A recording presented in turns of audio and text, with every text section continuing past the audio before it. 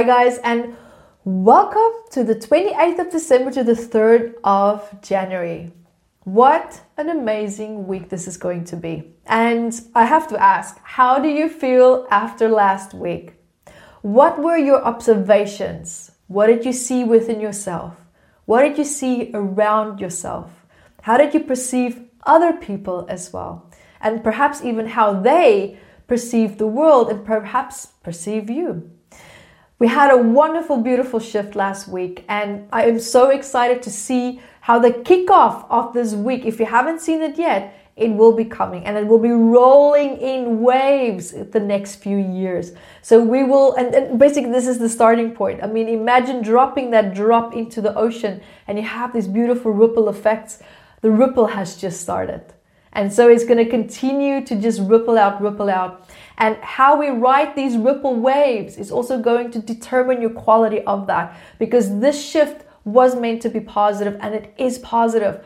But like I said last week, if there are some things that you feel that you haven't quite addressed, that you maybe feel still a little bit stuck with, this ripple effects, these waves are going to push you even harder to shift that and to finally release that so that you can call your power back, so that you can get back into the swing of things.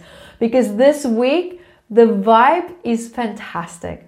It's absolutely fantastic. If you do feel stuck, you're going to have exciting ideas coming up. You're going to feel powerful downloads coming from your intuition where there will be perhaps images that you just suddenly get, or you will just have a sense, or you'll just start to know what it is that you should do. You might have some wonderful unexpected news or unexpected encounters with people coming into your life that might shift your perspective, or that might help you trigger some wonderful new ideas. So this week is also intellectually a wonderful week. If you're a very intellectual person, you're going to love this week. And for those of you who are more heart-centered, focus then more on the intuitive messages that's going to come in. Feel, where am I at? How do I feel about certain things that I want to do? How do I feel about certain relationships? How do I feel about my relationship with myself? So start to feel, where do you fit into this? Do you feel perhaps intellectually, or do you feel with your heart? Ultimately, what you want is to start to combine the two so that there's a coherence between them. Because if you look, back at the indigenous people, they actually teach their children how to think and feel with their heart. Yeah, think and feel with their heart. And only as they mature do they start to think more intellectually, when they start to perhaps have more challenging situations or more complex, verbal, negotiations or conversations. Only then do they start to use their mind as well. But it always starts with the heart first. So this is a wonderful time to start to look at finding a balance between your mind and your heart as well.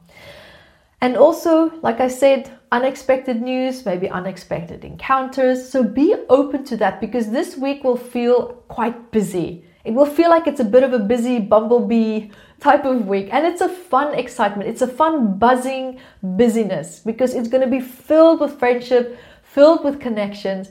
And it's probably going to be the best ever energy to end 2020 and to move into the new year as well, and you're going to feel this energy still shifting over into January, into the first week of January. And it's absolutely fantastic. So ride it. And if you feel maybe a little bit, some things have triggered you, or you feel a little bit down, if I were you, I would say, you know what, not now. Push it aside and ride this wave. Ride this wave of excitement. Ride this wave of just unexpectedness and excitement and having fun of it. And I'm not saying that because it's the holiday seasons. This truly is the vibe for this week, and it's supporting the holiday season vibes even more. So have fun with it, dive into it, and until next time, be the light that you are. Hi guys, thank you for joining me, and remember to grab your copy of Metaphysical Anatomy on Amazon, 679 medical ailments. And I also wrote about the psychosomatic root causes of that, and I'm spoiling you because I even added key points for you to start looking at important questions that you can ask yourself to start improving your quality of life. And also remember to catch me on Instagram, Yvette Rose, 1 with the digit 1, and Metaphysical Anatomy on our Facebook fan page. Bye guys!